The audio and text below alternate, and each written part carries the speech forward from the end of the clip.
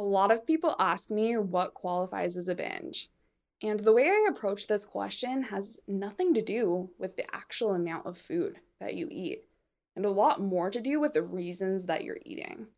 So today I'm going to share with you how I approach the question, was that a binge? So that you can feel empowered to answer that question in a way that helps you grow. Welcome to the Binge Eating Coach podcast, the podcast that helps you go from intellectually knowing how to stop binge eating to really taking action and healing your relationship with food. Because you deserve more space in your life for the things that really matter to you. My name is Krista Couch, your host, recovered bulimic and binge eating coach. Now let's get started.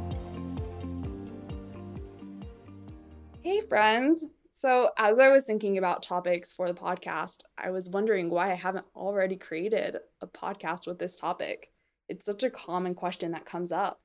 And on top of that, it's such an important question to address because once you understand how you define a binge, you can use that to figure out your next steps and start making progress and start seeing tangible changes in how you approach food and your relationship with food. And that's really important to have in your toolkit as you work to overcome binge eating. So today we're going to talk about a few things that you can think about and consider as you figure out how you define binge eating. And here's the thing. I have clients ask me all the time, was this a binge or was it not a binge? And sometimes they want me to tell them the answer based on how much food they ate. And I never base my answer to that question based on how much food they ate. And there's a reason for that.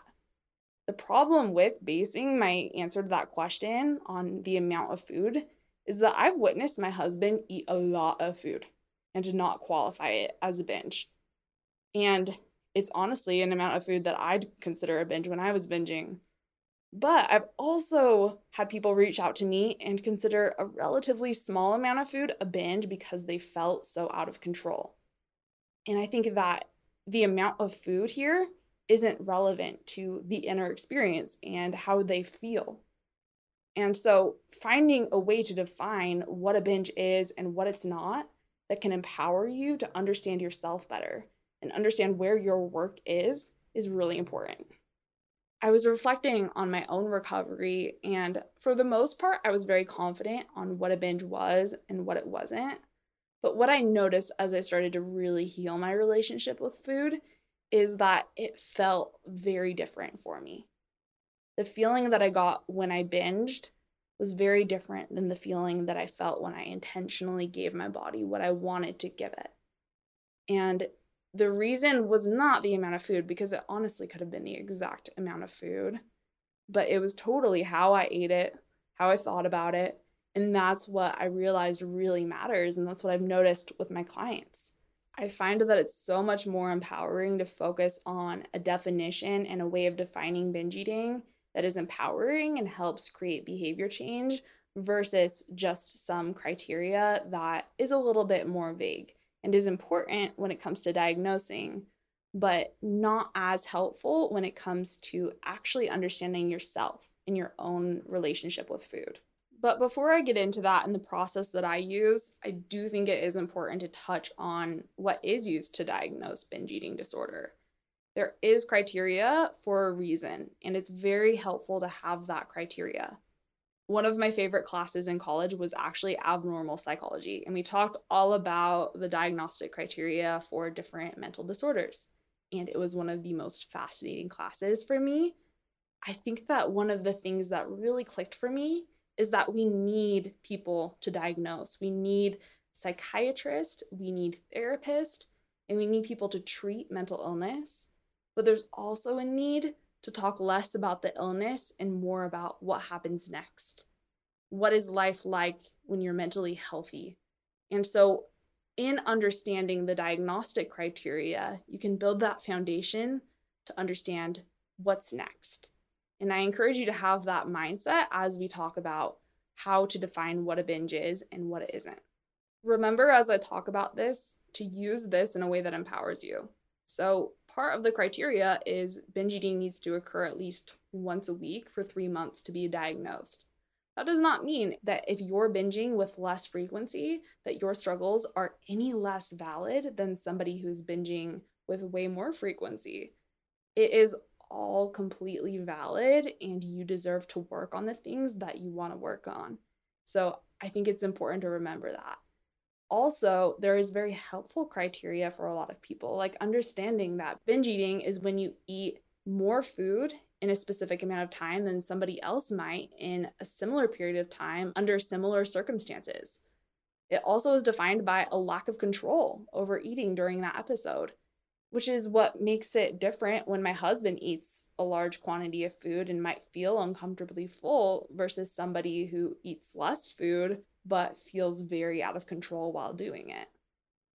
Binge eating episodes are associated with 3 or more of the following criteria: eating much more rapidly than normal, eating until feeling uncomfortably full, eating large amounts of food when not feeling physically hungry, eating alone because of feeling embarrassed by how much you're eating, and feeling disgusted with oneself, depressed, or very guilty afterwards.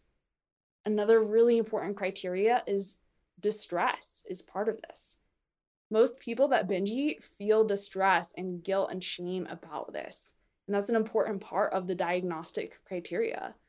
The final criteria is that binge eating disorder does not include compensating. If you're trying to make up for a binge in any way, that technically doesn't qualify as binge eating disorder. That doesn't mean that it's any less valid. So whether you fall under the umbrella of binge eating disorder or bulimia or another eating disorder, your struggles are valid. And I want to talk about the way that you feel when you hear these criteria that I just listed off. Do you feel empowered or disempowered? Because these criteria are a really good starting point, and it can be helpful to use these things as red flags, and it's important to notice how you feel because of them. The answer to that question of do you feel disempowered or empowered will be different for different people. What I encourage you to use as a sign that you feel disempowered by this is that you get overwhelmed or confused instead of feeling like you have a lot of clarity and you know what your next steps are to create a better relationship with food. Because whether you feel disempowered or empowered by the way that the DSM defines a binge, you can learn something from the way I help my clients who feel disempowered by the DSM. Because it's all about understanding what your next step is. And I like to simplify it. The way that I think about this is, were you eating to avoid uncomfortable emotions? That question gets to the root of the problem. Think about it. The urge to binge or the urge to diet and restrict to change your body comes from this place of feeling inadequate or feeling desire or feeling restlessness. And so if you pay attention to the uncomfortable emotion that you might be avoiding, then you can know where your work is. And part of the problem that I have with the DSM-5 diagnosis is that it focuses on the problem, which is appropriate for what it is. But I know that when I was binge eating, I felt very lost as far as what my next steps were. What is the next step to creating a better relationship with food?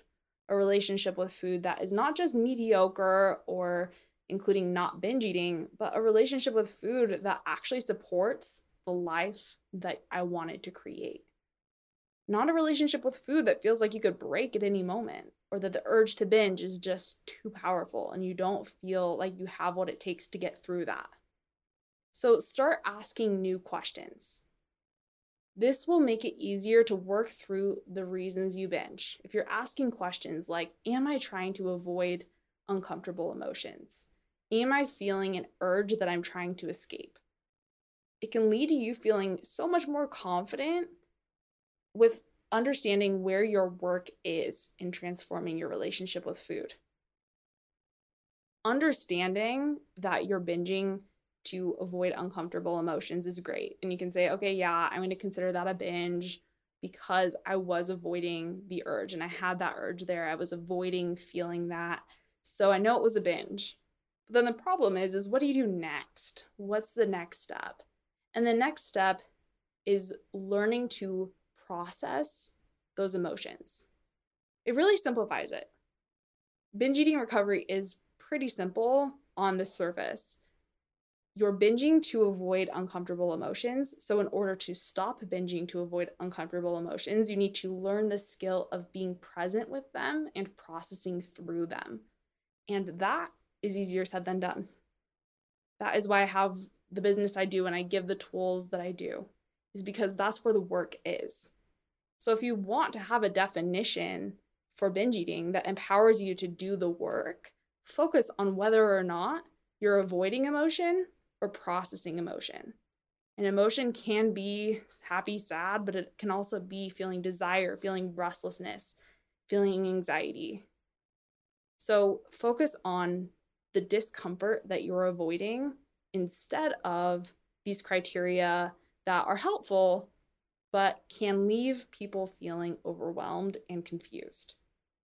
And there's one final step to this, because you can understand the diagnostic criteria and you can understand pretty much everything there is to know about binge eating intellectually and still struggle. And this happens when you don't really know how to process emotions.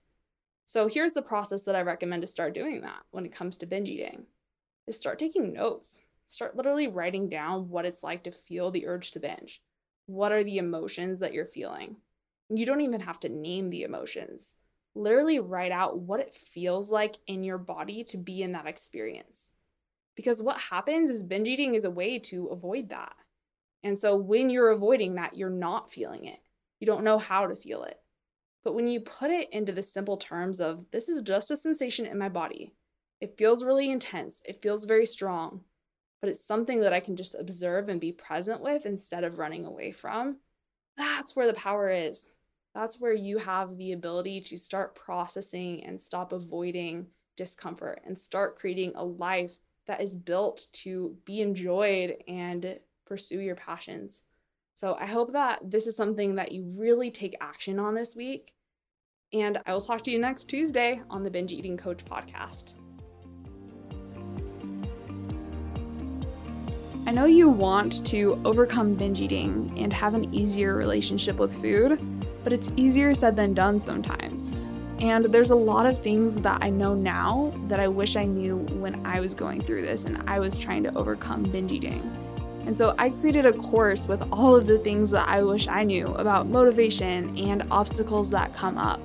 If you want to learn more and sign up for this course, you can find it at kristacouchcoaching.com/course. I look forward to seeing you there.